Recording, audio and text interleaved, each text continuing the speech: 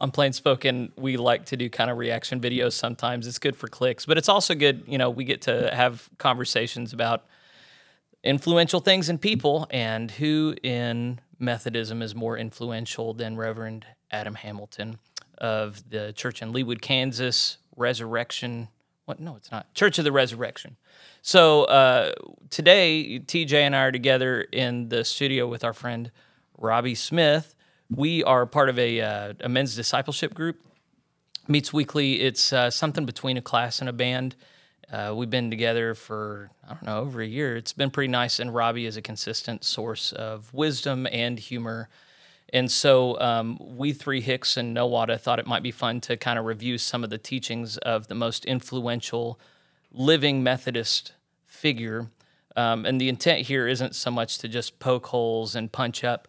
It's more to talk around common understandings, contemporary understandings of theology, what might be lacking, what might be good.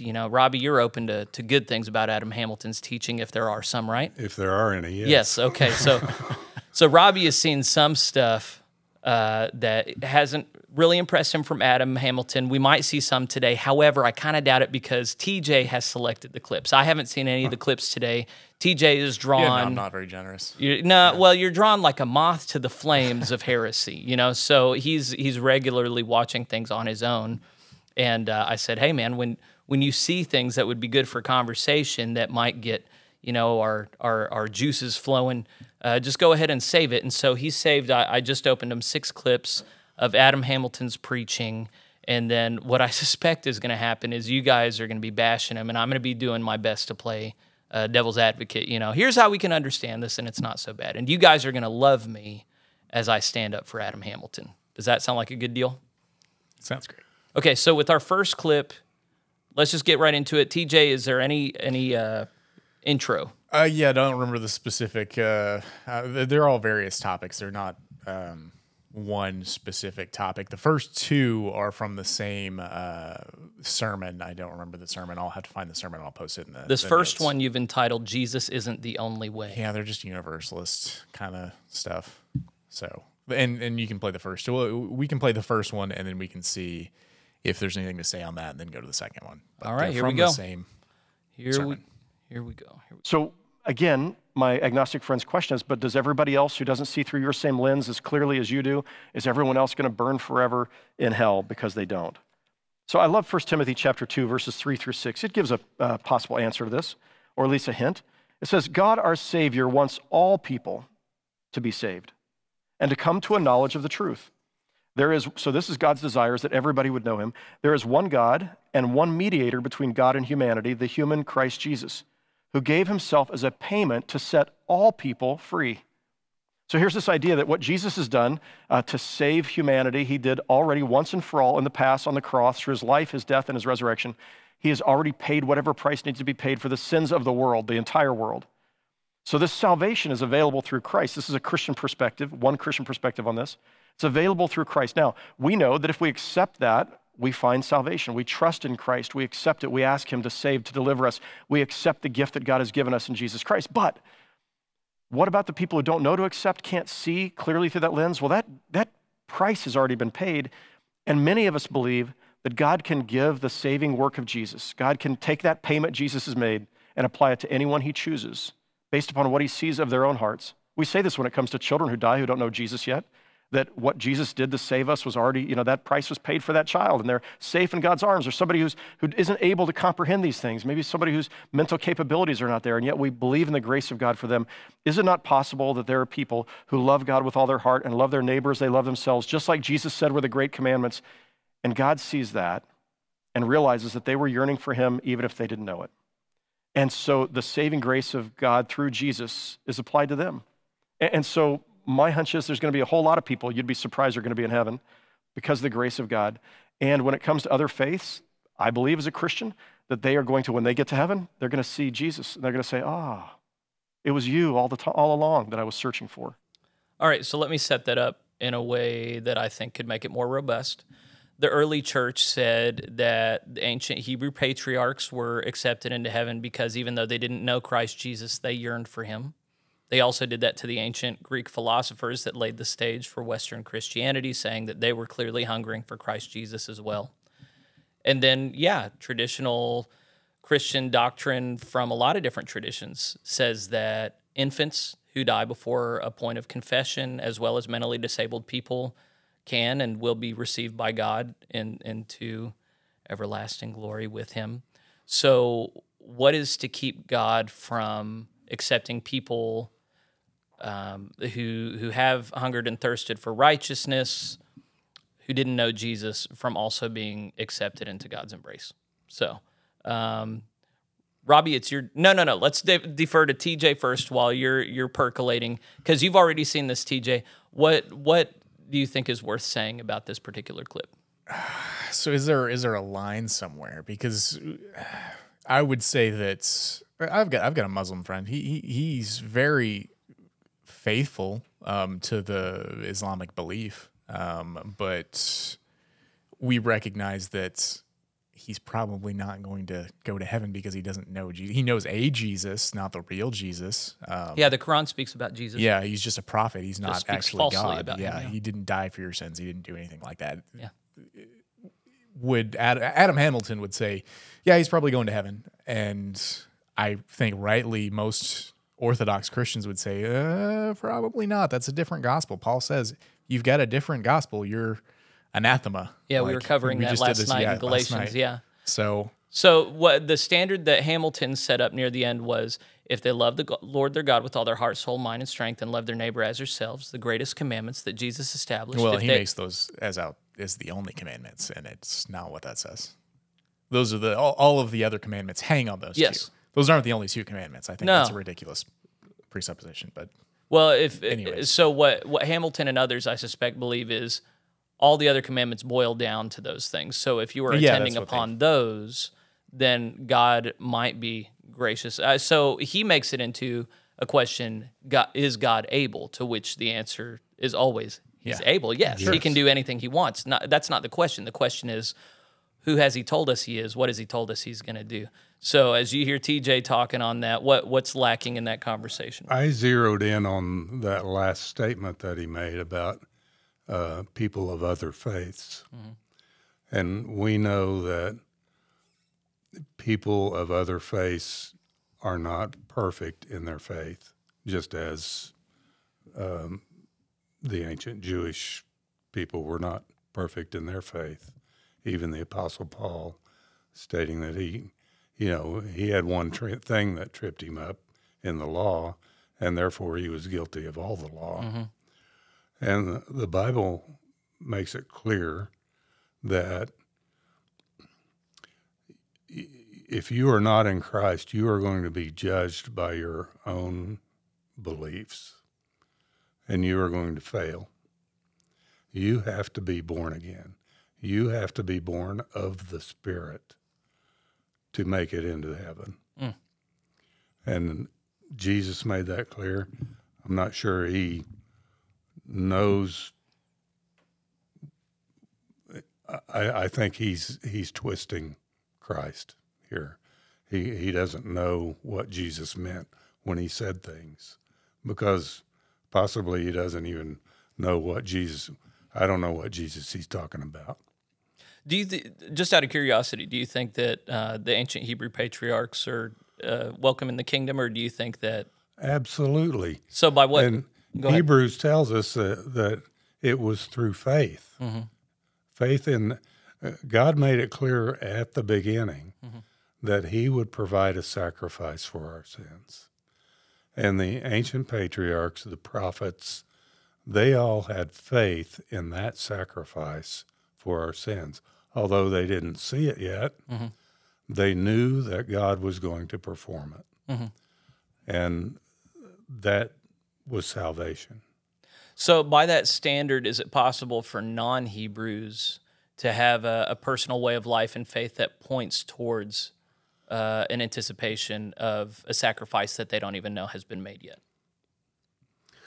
Well, I'm not sure what you're asking there, but so hypothetically, the Hebrews knew that a sacrifice was needed to atone for sin, and that God alone could provide that sacrifice, and that the work of faith would solidify them with that sacrifice. Is there any way outside of Christianity and Judaism for other people come to that conviction? Say the ancient Greek philosophers or a contemporary Muslim? There is a way for them to come to Christ. Okay. Okay. Okay. Well, the thing that I picked on was the use of the word all in this scripture that he quoted, that Christ's blood atones for all sin of all people. I forget the exact language. Yes. Which none of us would argue. Well, okay, so Reformed Christians would argue with that because they have the doctrine of limited atonement. His blood is not enough to atone for all humans, all people. But Wesleyans... Well, I don't think not that it is not enough. It doesn't cover all of them, I guess, is probably the Reformed. All who would receive it. So that's Well, what that's still Wesleyans would say. Wesleyans would say his blood is absolutely enough to cover all the sin of all people for all time, no question. But the thing on which it hinges is whether or not we choose him back. He's already chosen us. He's already but do we choose him back? Reformed people would say there's no choice to make. You don't get to make a choice. God makes all the choices. He chooses. God chooses. Yeah. And Wesleyans would say... not that his blood is not enough to cover everybody's sins. It's, so they would believe that. I tend to be more Reformed. Yes. It's, does he choose or do you choose?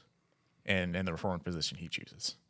But we're going to get that. That's in the Wesleyan tradition, God chooses first, and then the question is, do we choose him back? In the Reformed tradition, there is no choosing him back because we don't have choice. Yeah.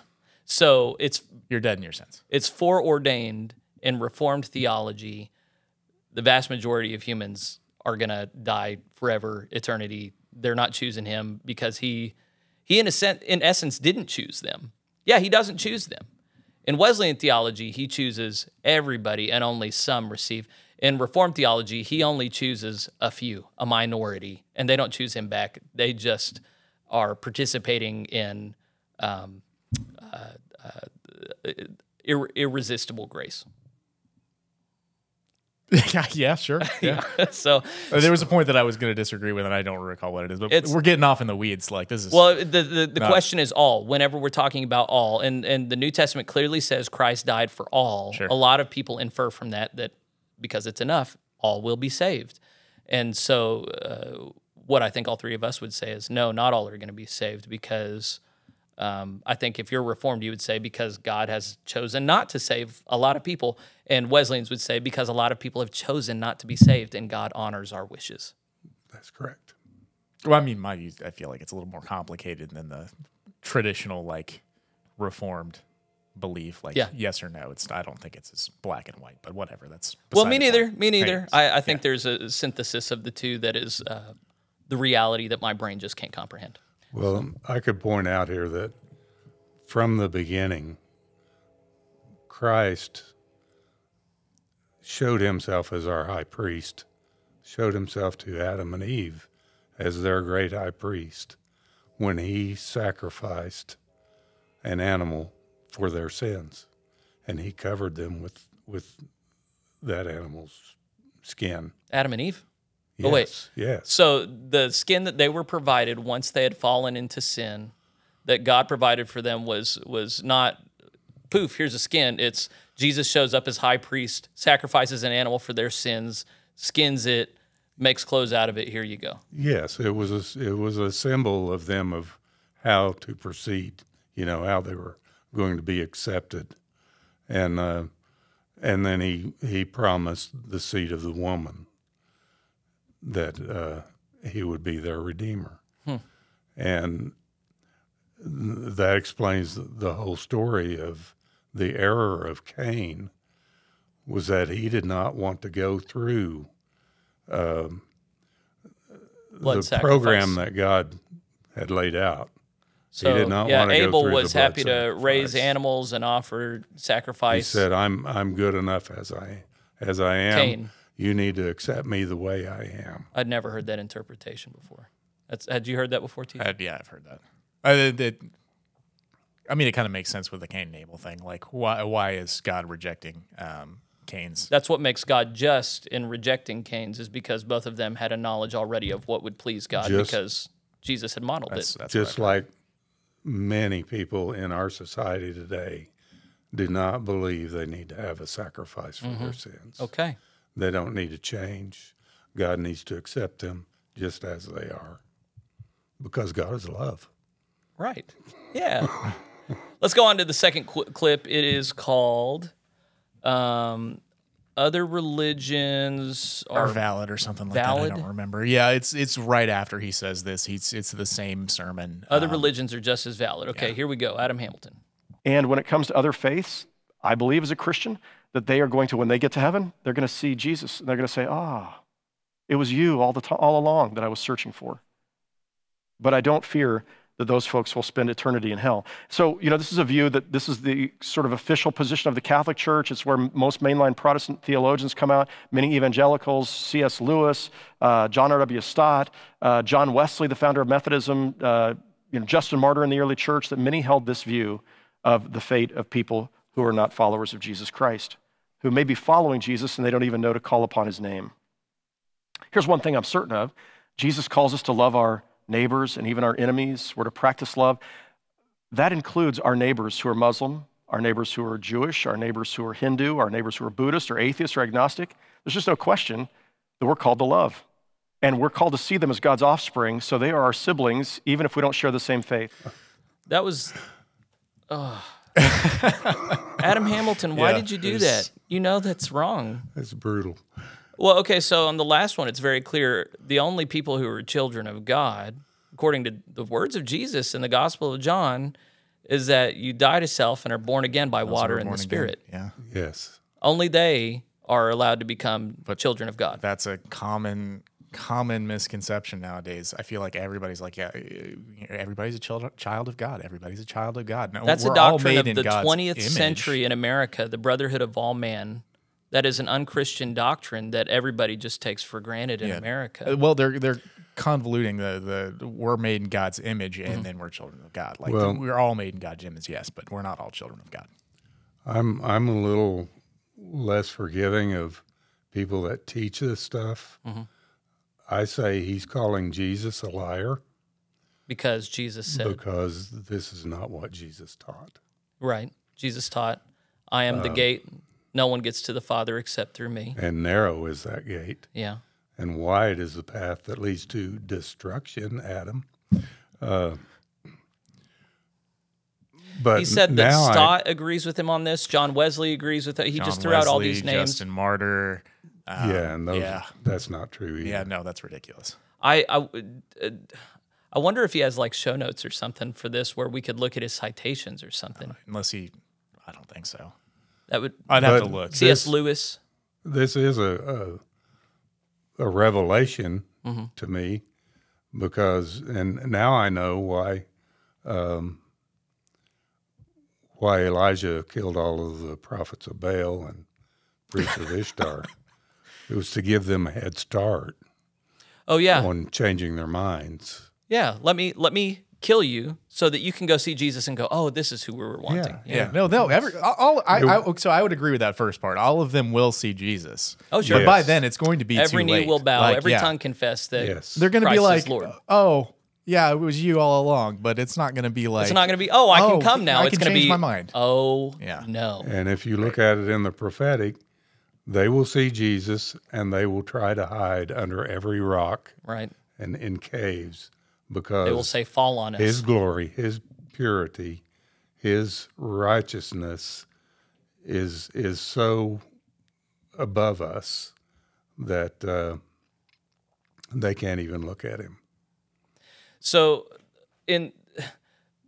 David Platt gives a good sermon on this, and I realize a lot of people don't like him anymore, but he says, if people can make it to heaven without Jesus, but then when you offer Jesus and someone comes to Jesus, this high standard of the new covenant is on them, and then damnation is possible, then the meanest thing you can do to somebody is to give them the gospel of Jesus Christ, because then they're accountable to it. So the notion I get here is that if somebody can be saved outside of Jesus, then to offer them Jesus is at best unnecessary and at worst very harmful to them. And so you've turned this blessing of Christ Jesus into essentially an irrelevant curse, which is a huge problem. But also undergirding what he offers here is what we were just kind of skirting on, this notion that you can die and experience the truth and then repent after this point of death.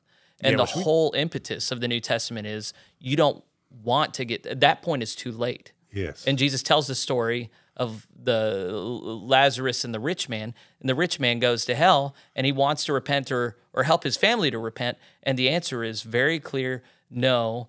If they are already disregarding what Moses and the prophets said, even someone coming back from the dead is not going to persuade them. What's been given is enough. That is the only opportunity given. And there is a great chasm between you and us. Can't be breached. Yeah. Cannot be breached. So the moral of the story is the way we live has consequences. When you listen to this Adam Hamilton piece, it doesn't feel like much is on the line. You know, if someone makes a bad decision, if they follow the wrong faith, if they don't acknowledge Christ for who he is, that's not necessarily consequential. You can come back from that. But what the impression you get from reading your Bible is, no, that is the central, most important question of life. And so what you have is, in the name of Jesus, someone getting up and making the most important question feel like something less than that. Jesus said, "Blessed are the pure in heart, for they shall see God." And that contradicts everything we know that God tells us about ourselves. The heart of man is deceitful above all things. And man is not able to see God on his own because his heart is impure. David prayed, create in me a clean heart, a pure heart, O Lord. And the only way to have a pure heart is for Christ to live in you, because you must die. All who are in Adam must die. Adam, the first Adam. Yes. The next clip. The paralyzed man wasn't actually physically paralyzed. Anything to say about this before we get into it? Exactly, basically what I labeled it. Here we go. All right, so once more, Jesus is in this house. This becomes his home base in Capernaum, and this is what we read. Some people arrived, and 4 of them were bringing to him a man who was paralyzed.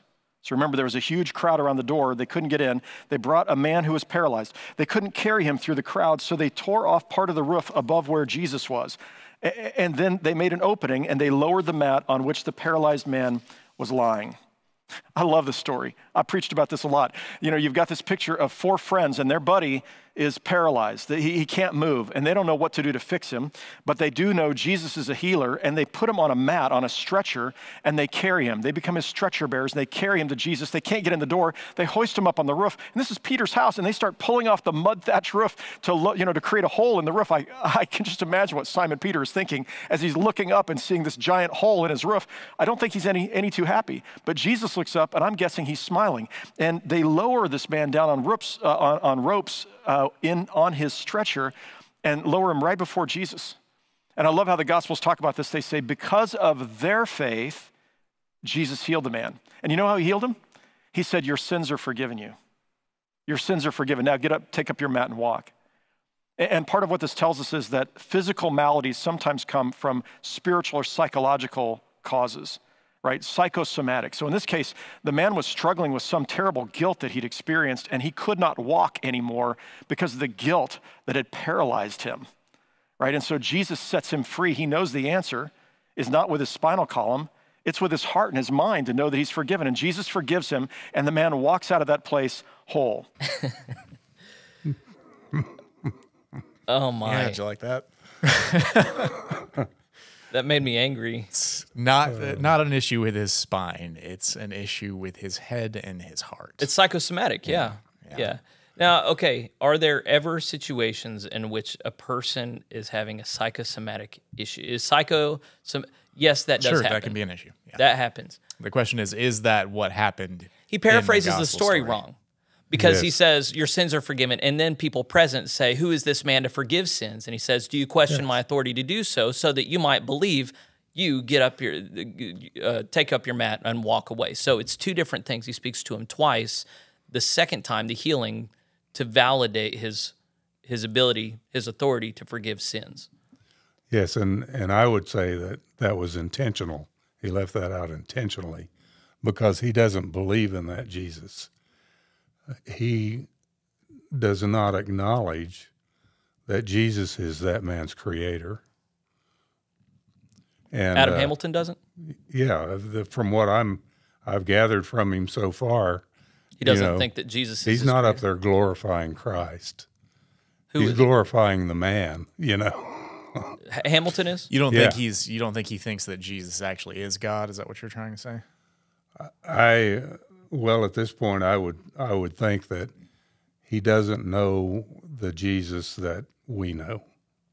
So what I would say, okay, he is very clear. He confesses the apostles and Nicene creeds. Whenever he says that Christ is Lord, he is not crossing his fingers behind his back. However, what you're highlighting is the Jesus that he serves does not need to be capable of supernatural physical healing.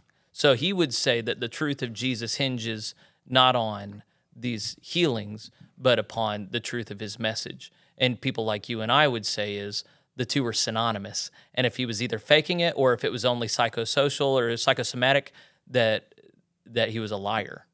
Yeah. Yeah, why can't a therapist just do that? Why do you need Jesus? If that's the case, if it wasn't an issue with the spinal cord, why didn't they just send a social worker over there to fix So the what guy? I wonder is what a lot of liberals have taught is that Christ Jesus is actually the embodiment of an ideal, the logos, which all people are drawn to, and some people come closer to than others.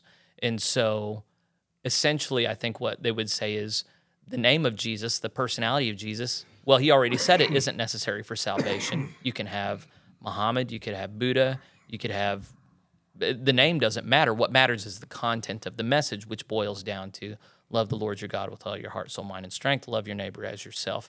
And that so far as you spend your life seeking these things, it doesn't matter what name or personality you associate that with. That is the good life. That's a life worth living. I don't know enough about Adam's teaching to know what he thinks about the supernatural. Does he believe that there are demons? Right, yeah. A lot of liberals, most liberals don't believe that. Yeah, the world is just what we can see. Yeah. But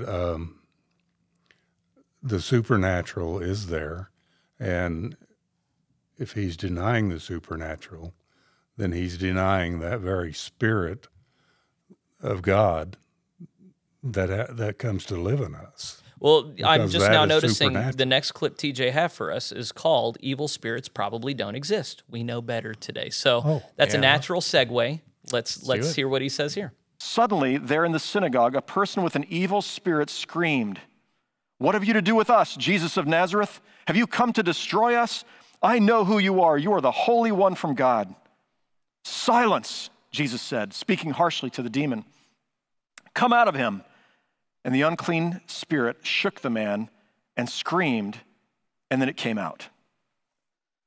I mean, this is a pretty dramatic story of an exorcism, and we find that there are 4 stories of exorcisms that Jesus does in the Gospels. 4 of them in the Gospel of Mark. 3 of those are repeated in Matthew's Gospel, and 3 in Luke's Gospel. John doesn't mention exorcisms at all. But we see this here in the earliest strata of our stories of Jesus, that Jesus is exorcising unclean spirits. Now, there's questions that we have with this. Like, most of us don't go around seeing unclean spirits, and they seem to be all over the place in the first century. And part of what we recognize is that at least some of what was attributed to unclean spirits or demons were things that we explain in other ways today. So whether that's schizophrenia, or whether that might be depression. I remember King Saul would struggle with an evil spirit, the Bible says, and it seemed to be that he struggled with depression.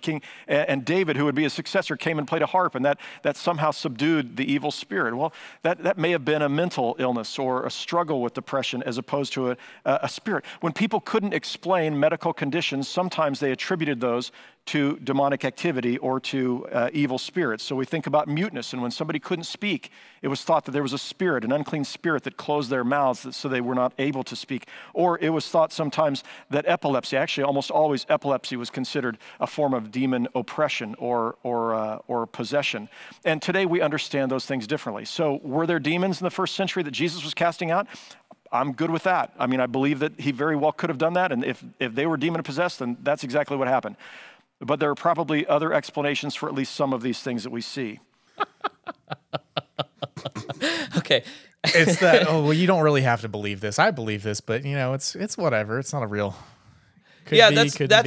That's relevant. Yeah, that's really helpful to point out because I think that is the tack that Hamilton takes a lot of the time. Yeah, we'll see that in another clip, too. He does the same thing. Yeah, I believe this, but you don't have to, which is the liberal. That's when in the United Methodist Church, liberals have often argued, hey, y'all are arguing like we've all gone off the deep end.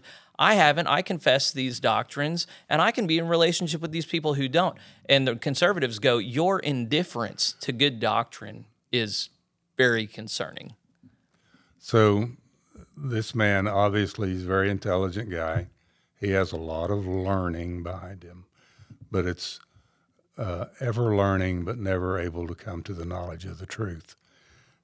In fact, in what he said there about how many times it's recorded that Jesus cast out demons, there are many more demons that Jesus cast out. Mm-hmm. In Luke chapter 4, they were bringing him demon-possessed people, and he was casting them out. Yeah, he gives the impression that this was like some kind of minority account of the Bible when it's very clear throughout the Gospels that he is casting out demons everywhere he goes. Yes. Well, you notice what he did too, the earliest strata kind of thing. Like he holds the position, okay, Mark was first, mm-hmm. and then maybe Matthew or maybe Luke, and then John way back, Well, but he inverts it, though, because the theory is that John has the highest Christology, where he's the closest to God, and Mark he's most human. But then he's saying Mark has the stories of exorcisms, but John doesn't. So you would expect it to be inverted if he's... Yeah, you would think, but I don't know what it is. Well, so for us, we don't have to... We believe that the Gospels were all written early, that they're historical accounts, and that there wasn't an evolution of Christology over time. I think so that's a ridiculous presupposition. This is just one of those things that goes against the theory that he doesn't even acknowledge. He just is saying there are 4 minority accounts. There are hundreds of stories of Jesus, only 4 of him exorcising demons, and you can believe they're demons. I'm cool with that if whatever, but you don't have to. Yeah. And the only reason why someone would even ask this question is if they are a scientific materialist and they refuse on its face to accept supernaturalism. Well, and it's again, are there cases where people could say that, oh, this person has a demon and it's actually epilepsy? Sure, yeah. That's not an issue. It's, did it happen in the Gospels? Is Jesus actually just incorrect as to what's going on, and these aren't demons, they're just medical conditions, but he's just an ignorant peasant and doesn't actually understand it? So this particular story is near the beginning of Jesus' ministry, from what I understand. Yeah. And you have all these people around, and they don't see Jesus. They see a man. Right. They see a man performing miracles. But these spirit beings, they see Jesus for who he is. Right. The demons believe, and they You're tremble. not fooling us, Lord. You're not fooling us with that flesh surrounding your glory. They see him as the Christ, the Son of the living God. Mm-hmm. And every time he has a encounter with the demons where he casts them out, mm-hmm. they say that to him. Right. You are the Christ, the Son of the living God. Mm-hmm. Have you come to torment us before our time? So they might just have schizophrenia, just like when they're speaking in tongues, they might have just drunk some wine. Just mass as schizophrenia. if that can possibly explain the supernatural revelation that's going on. Yeah. And then you get someone who's very learned validating something that's on its face preposterous. And I think I love the Luke story because immediately after it speaks of Jesus casting out all of these demons. Mm-hmm. They come across a leper. And this leper sees him from far off. And I think this guy, he's supposed to be walking around yelling, unclean, unclean, don't come near me. But he sees Jesus, and I think he sees him the way the demon saw him, because he runs to him, and he falls down flat on his face in the dust and says, Lord, you can make me clean. You can cleanse me. And it's a picture of how we have to come to Christ, because it's a picture of him dying, the old man dying. From dust you were made, and to dust you will return. And there he is, laying himself in the dust. He's unclean. He's covered with leprosy, which is a picture of his sin, our sin. And Jesus touches this unclean man, which, if he were just a man, he wouldn't do that. No. But, or if he did, there would be bad consequences for him, Yeah. And he touches him, and the leprosy dissipates. He's made new. Yeah. His skin is made new, and it's gone. So it's a picture of Christ touching you, and you becoming a new creation. So I think, the thing I'm willing to consider that our inward state has a relationship with our outward state. So for people like Adam Hamilton, materialistic, scientific, modern men, they would say there are issues that are just psychological, there are issues that are just biological. That's not the sense you get when you read the Bible. You get the sense in the Bible that everything's connected. And as we've had this rise of the scientific mindset in the West, as you look at the rise of psychotherapy, pharmaceuticals, medicine, do you see us actually solving mental illness? Do you see us solving these biological maladies? No. You see a bunch of people pretending to understand it, even though we can't locate schizophrenia in the brain or in genetics. We still have this causative scientific model, even as our society grows more mentally ill, more sick. And so we create this illusion that we have control over this, we understand this, when ancient societies who had this spiritualized understanding seem to have actually been more psychologically healthy, more physically healthy. And so it's funny that we stand at this place and scoff at them as though we've mastered it, when actually they're further ahead in healing than we are today. And we might have chemotherapy and some amazing drug therapies, but I'm just talking about in the broader picture, as we continue to detach the notion of mind and body from the spirit, we see continued increase of maladies and unhealth. So Yes. I think that the path we need pastors that say, hey, demons are real, the spiritual plane is real, and if you don't identify on a spiritual level, if you don't think spiritual health is important, then you can expect nothing. You will have psychological issues. You will have physical issues, because everything is connected. And so as you receive, that's not to say that Jesus is a cure-all, that if you receive Jesus, your cancer will go away. But that's to say sometimes Jesus does heal cancer. Sometimes he does heal our bodies. Sure. Sometimes he restores our minds. And if you're close, the number one way to determine that Jesus is not going to do that stuff is to believe he can't even do it in the first place. It's not even necessary. If I belong to him, he can do whatever he wants with me. If he wants to teach me obedience through suffering, then that's what I must go through. But he wants me to be faithful through all of it. And there's no other explanation other than I belong to him. He gave his life for me, and he has become a life-giving spirit. In my life is hidden in Christ. So whatever he wants me to go through, that's what I'm going to go through, and I will praise him. And that becomes very clear if you're clear that Jesus can do these things and does do these things. Yes. But what Hamilton's doing is positioning an acceptable Christian faith for those who preclude the possibility that Jesus can and does do these things. Because he is the beginning of creation. Jesus. He created all things. Colossians 1:15. Yes. Whether it's both seen and unseen. So if you think there's not unseen things out there, well, you're just wrong. TJ, anything to add? Nope, I think that's good. Let's go to the next one. All right, the next clip is entitled Alleged Bible Contradictions. Oh, yeah, that's fun stuff. The overarching message of Scripture is trustworthy, and we find it speaks to us, and God speaks through it. But if you find one error, you're going to throw the whole thing away? That seems like a pretty shaky faith. I said, so let me ask you one other question. I said, in our debate that we would have at your church, if I could prove just one mistake in the Bible, will I have won the debate? He said, absolutely. I said, okay, well, I can think of hundreds, but let me just give you one. I said, where did Jesus ascend to heaven from? And he stopped for a second. I said, so you do remember, right? Let me just show you on the map here. In Luke's gospel, Jesus ascends to heaven from the Mount of Olives by Jerusalem. In Matthew's gospel, Jesus ascends to heaven from the Galilee. I said, now look, there's like 75, depending on the route, 75 to 90 miles difference between these two towns. Matthew says one, Luke says the other. They can't both be right.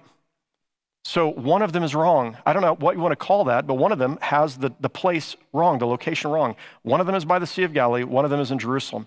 So I said, it seems to me that I just showed you one mistake in Scripture. And I said, I got a whole bunch more I could do that with you, and I don't want to do that in front of your congregation.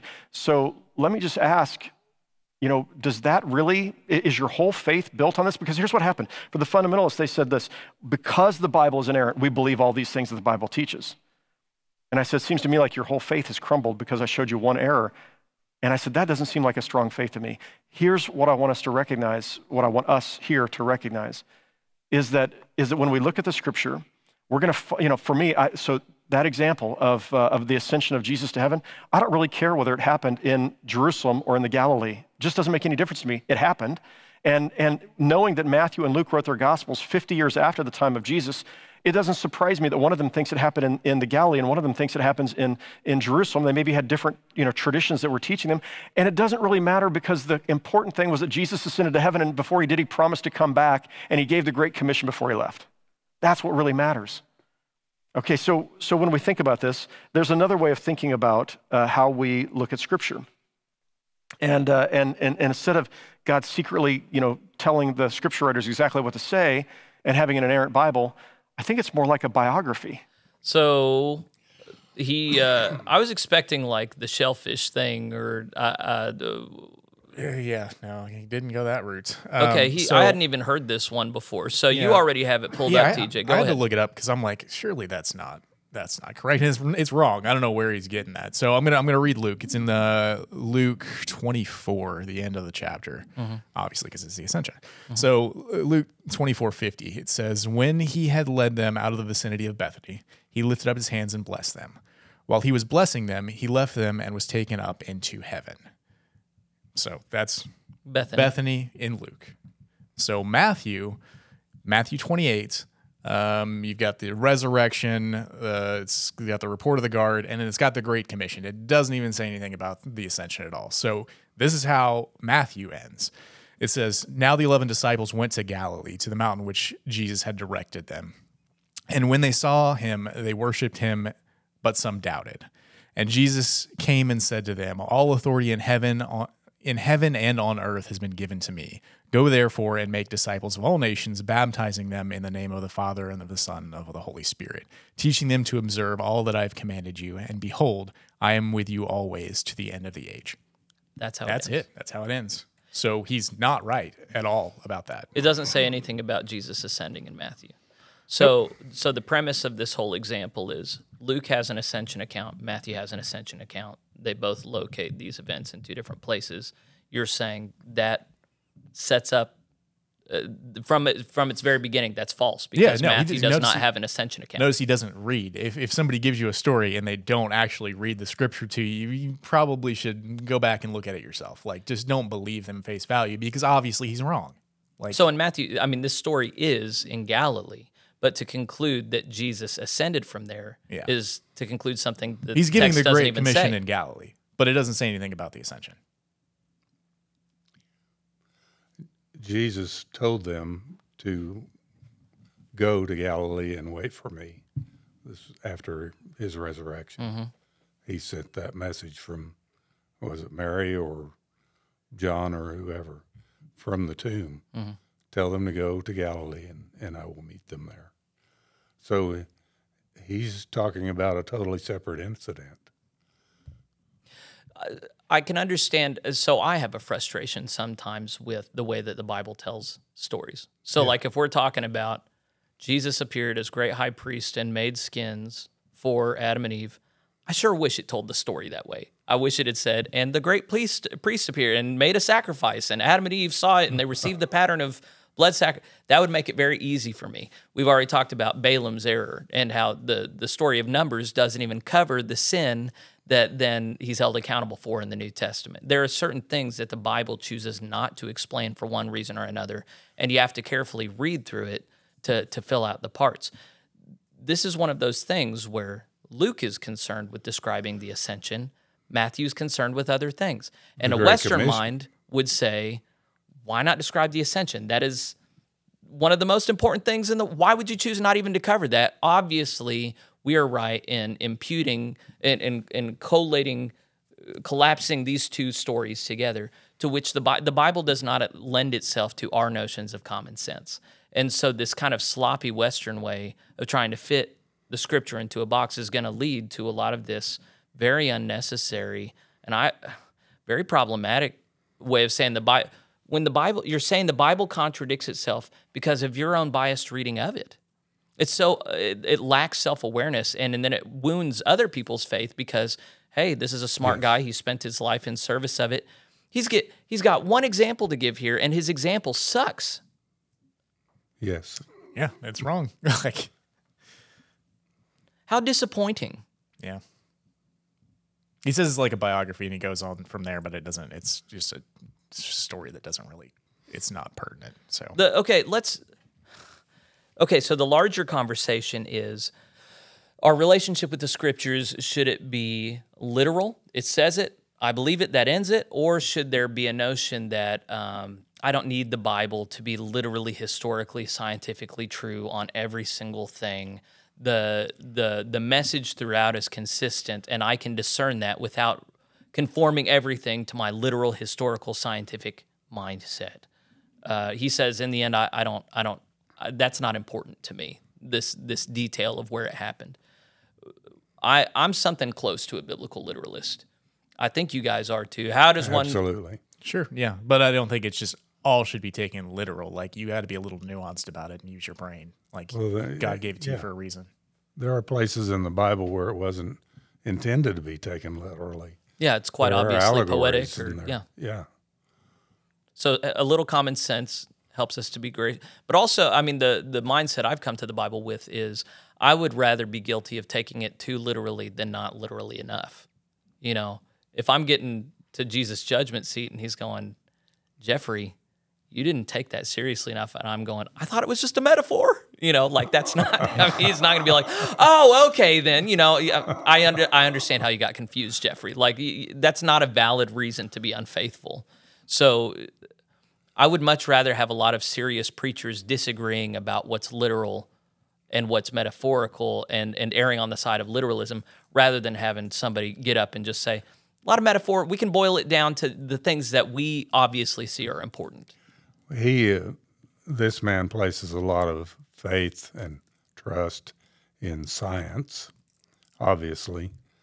And science, if you go back, it's wrong all the time. It's wrong, and then they change it. It's wrong, and then they change it.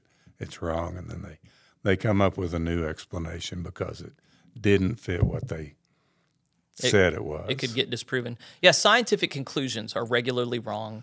Science, at its best, is a definition of a process of exposing things to scrutiny and tweaking them along the way. Science is not a threat to God. No. Theology is the queen of the sciences. But science is only true and worthy if it conforms to the truth of God, who has designed everything. And so we have this modern notion of this dispassionate set of laws and principles that exists outside of God, or that God himself is just a law or principle. And that fundamentally misunderstands the universe and will be in constant need of repair because it's fatally flawed and insufficient for navigating the world. The Bible isn't that way. Even when science was attacking creation with evolution, with geology, with anthropology, there were a lot of faithful Christians were saying that isn't right. They're interpreting it wrong. And the more facts, not interpretations of facts, but facts that come out, they confirm the Bible account of creation, of the history of man, and the whole works. So, you can believe in science all you want, but you're wrong. So are you going to quit because you're wrong? So with that, like the next one, he leans into science pretty heavy. So Here we go. go. The last one. So I want to pause there for a moment and just say a word about the virgin birth. I mentioned last week that the virgin birth story is not so much about biology. It's not a lesson in biology. It's a lesson in theology. It's meant to tell us something about who is this one whose birth we celebrate, who is Jesus. But I also want to recognize this. The virgin birth isn't something you hear about a lot in the New Testament. You hear about it in Matthew and Luke's Gospels only. It doesn't appear anywhere else.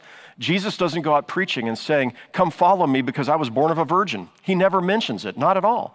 And if you look in the book of Acts and the preaching of the early church, never once do you find in the preaching of the early church the mention of the virgin birth. You don't find it mentioned in Paul's letters anywhere. You don't find it mentioned in the letters of the other apostles. You don't find it mentioned in the book of Revelation. You don't find you don't find the idea that Jesus was born of a virgin found within any of these other texts. I take that back. It might be in the book of Revelation. I don't remember that.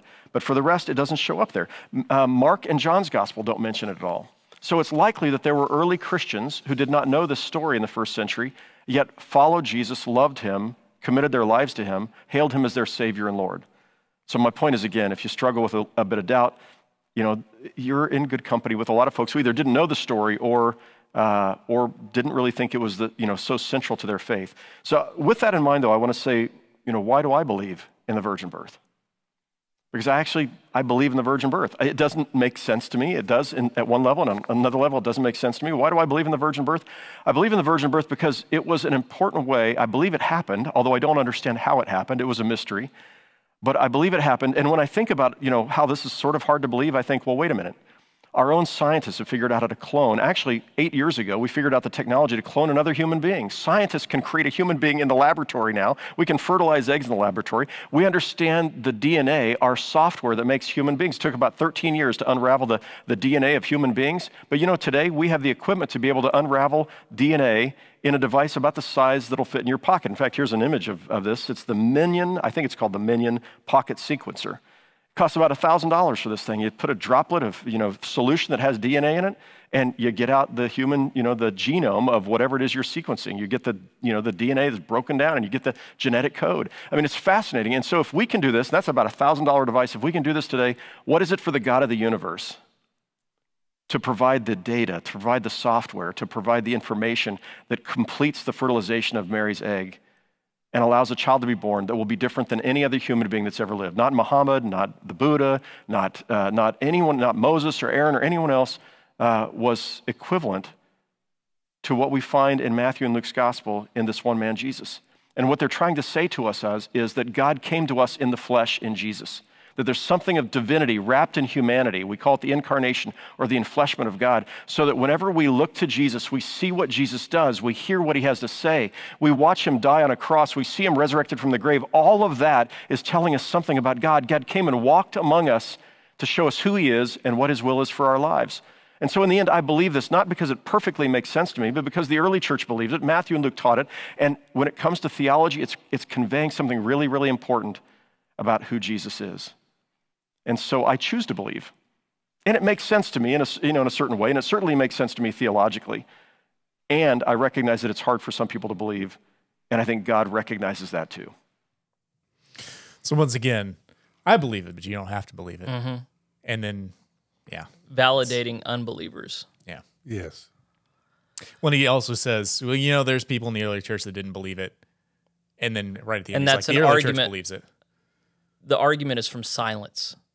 It's Yeah. not, there's nowhere in the Bible that the gospel writers or Paul or Peter or anybody says, I don't believe this is true. They just don't address it. And the inference he makes is because it's not essential or important. Yeah, and I would also make the distinction between knowing something and rejecting it and then just not knowing about it. Like, I think he tries to make the point that, well, they didn't know about this, so surely there were some early Christians that didn't know about it. So if you ask me, can early someone be Christians. saved without confessing the doctrine of the incarnation? I would say no. Christ has to be fully God and fully man. Does someone have to know about... There's some things that I don't think are essential for salvation. I don't think you have to know every single thing necessarily. Otherwise, some early Christians are really in bad shape. So like, But the moment that you are saying, I don't believe in this, that's when I think you're renouncing you God. know it and you reject it. Yes. Like the Trinity. Yes. Surely there were people in the early church that didn't like completely understand it, or, well, I mean, not anybody completely understands it now. They couldn't articulate it. But if you can articulate it and you know about it and reject it, I think that's completely different. Because the reason for why you do so is what matters. So what's the only reason to refuse this doctrine? It's out of a scientific mindset where I'm not willing to accept anything about God that I don't already understand, that I don't already allow for. Well, it's to deny that he is God, that Christ is God. The virgin birth was a confirmation to the Jews that this is the Messiah, because it was prophesied by Isaiah that he would be born of a virgin. And it is an important doctrine, but it wasn't important to other groups of people to know that, I guess. And I would venture to say that they did know that the apostles shared that with them. It just wasn't something they wrote about in their letters. The parchment that they wrote on was expensive. Yes. The process for generating it was time and energy intensive. At the end of John, it says, if we were to write down all the stories about Jesus, there wouldn't be enough books to contain it. So they have to do this prioritization of what's most important. What do I have to offer that hasn't been written down yet? And if the incarnation, the story of the incarnation and the mechanics of the Holy Spirit coming upon Mary has already been written down, and you have unique stuff to offer that hasn't been written down, why would you? I mean, just because it's not included does not mean they didn't know it or they didn't think it was important. They just knew that they had other important things to offer that are necessary for salvation. And John wrote it in another way. He, in the beginning was the Word, and the Word was with God, and the Word was God. Yeah.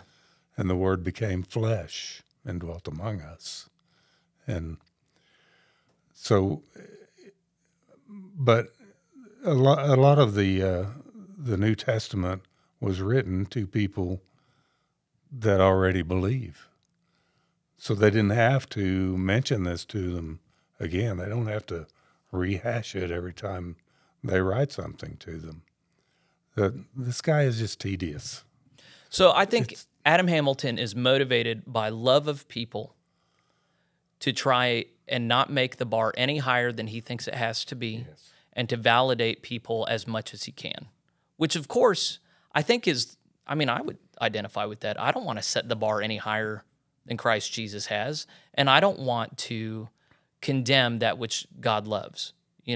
This is something that every pastor, but Adam Hamilton draws his line way down here when it seems clear to us that the scriptural line is drawn way up here. And so I think Adam Hamilton is trying to make room in the church for people that Jesus himself says he doesn't want. It's not that he doesn't want these people, but there are conditions as to how Christ accepts us.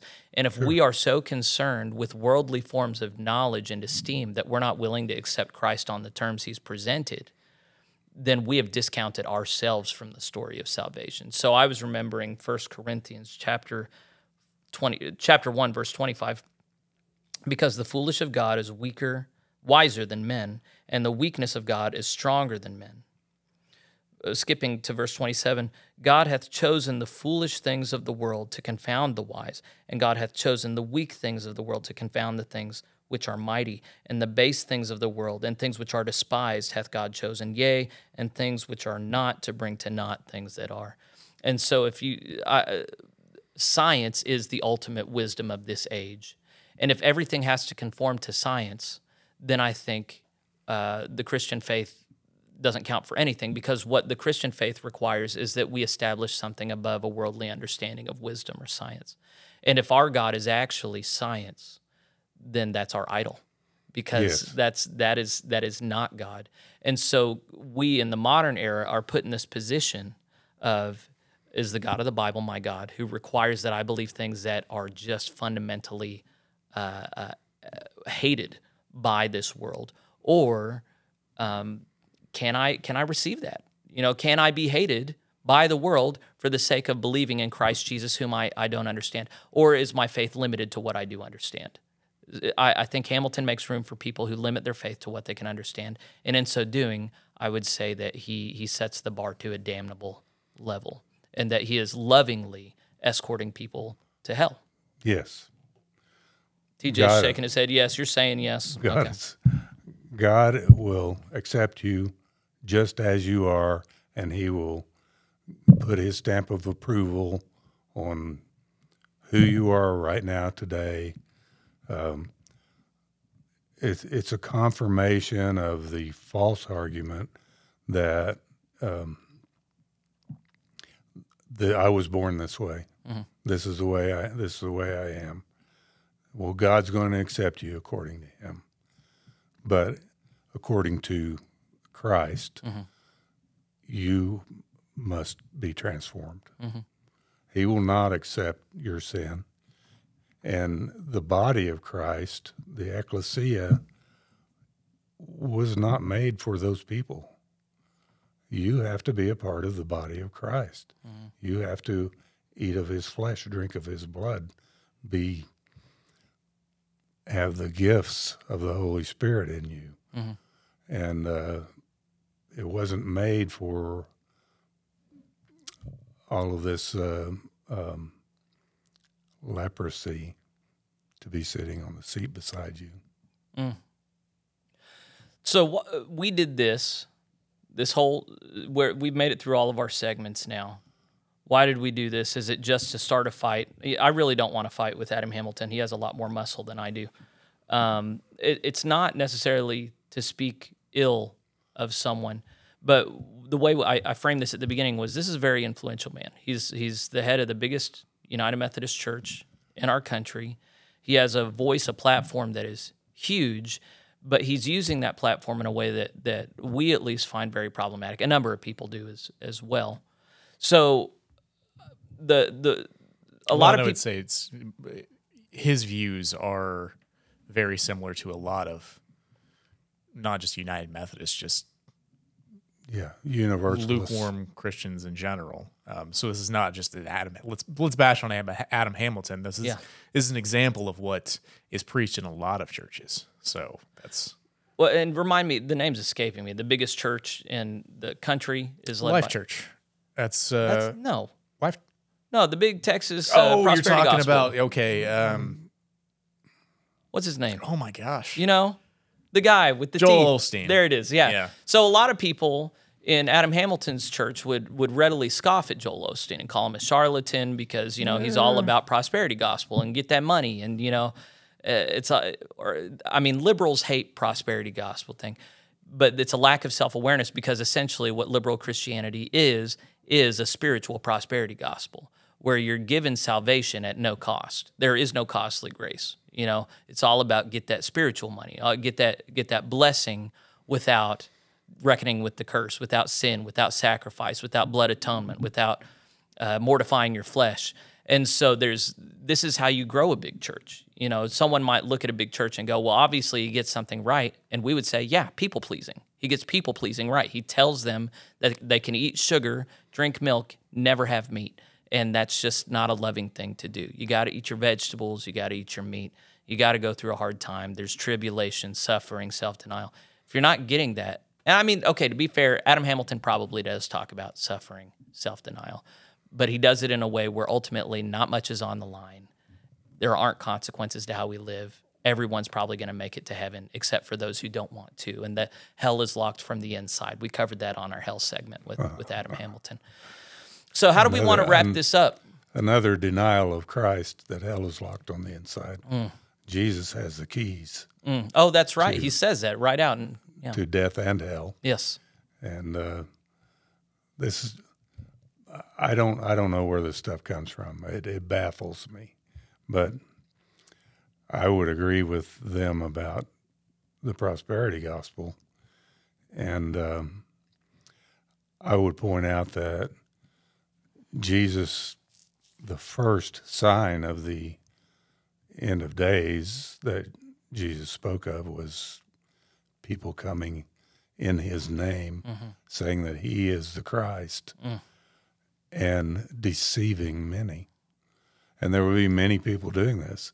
So Satan is sending them out there, and he has all kinds of messages to draw you away from the gospel of Jesus Christ.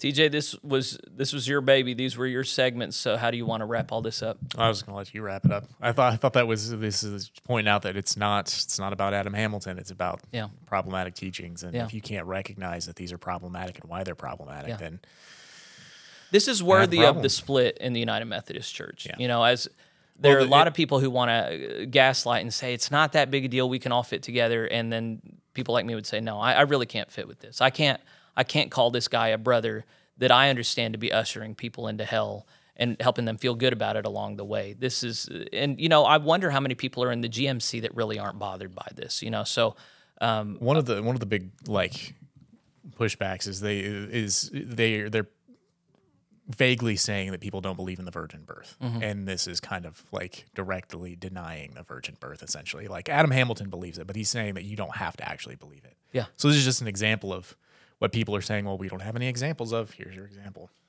Well, that's just like his last clip where you don't actually have to believe in Jesus.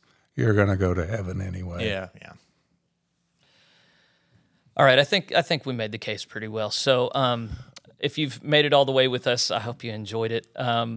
We, of course, want to hear your thoughts and reflections. If we missed out on any, I'm sure we missed out on a lot of things we could have picked on. But anyway, if you liked Robbie, we love Robbie. He's great in our group, so you're welcome to comment on that. If you didn't like Robbie, just, save it. I don't care. I'm going to get mad at you. Don't say anything. If you don't like TJ, I'll listen to that, though. So TJ can take it.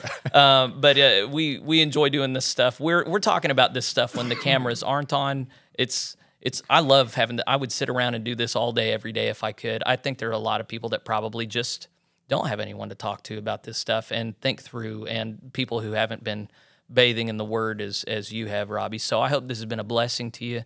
If you liked it enough, let us know, and we might do it again. TJ actually persuaded Robbie to come today, so we might do this again. So anyway, make sure to like this and subscribe to it and share it with any friends that you think would enjoy it, and then let us know if there's anyone else you want us to cover.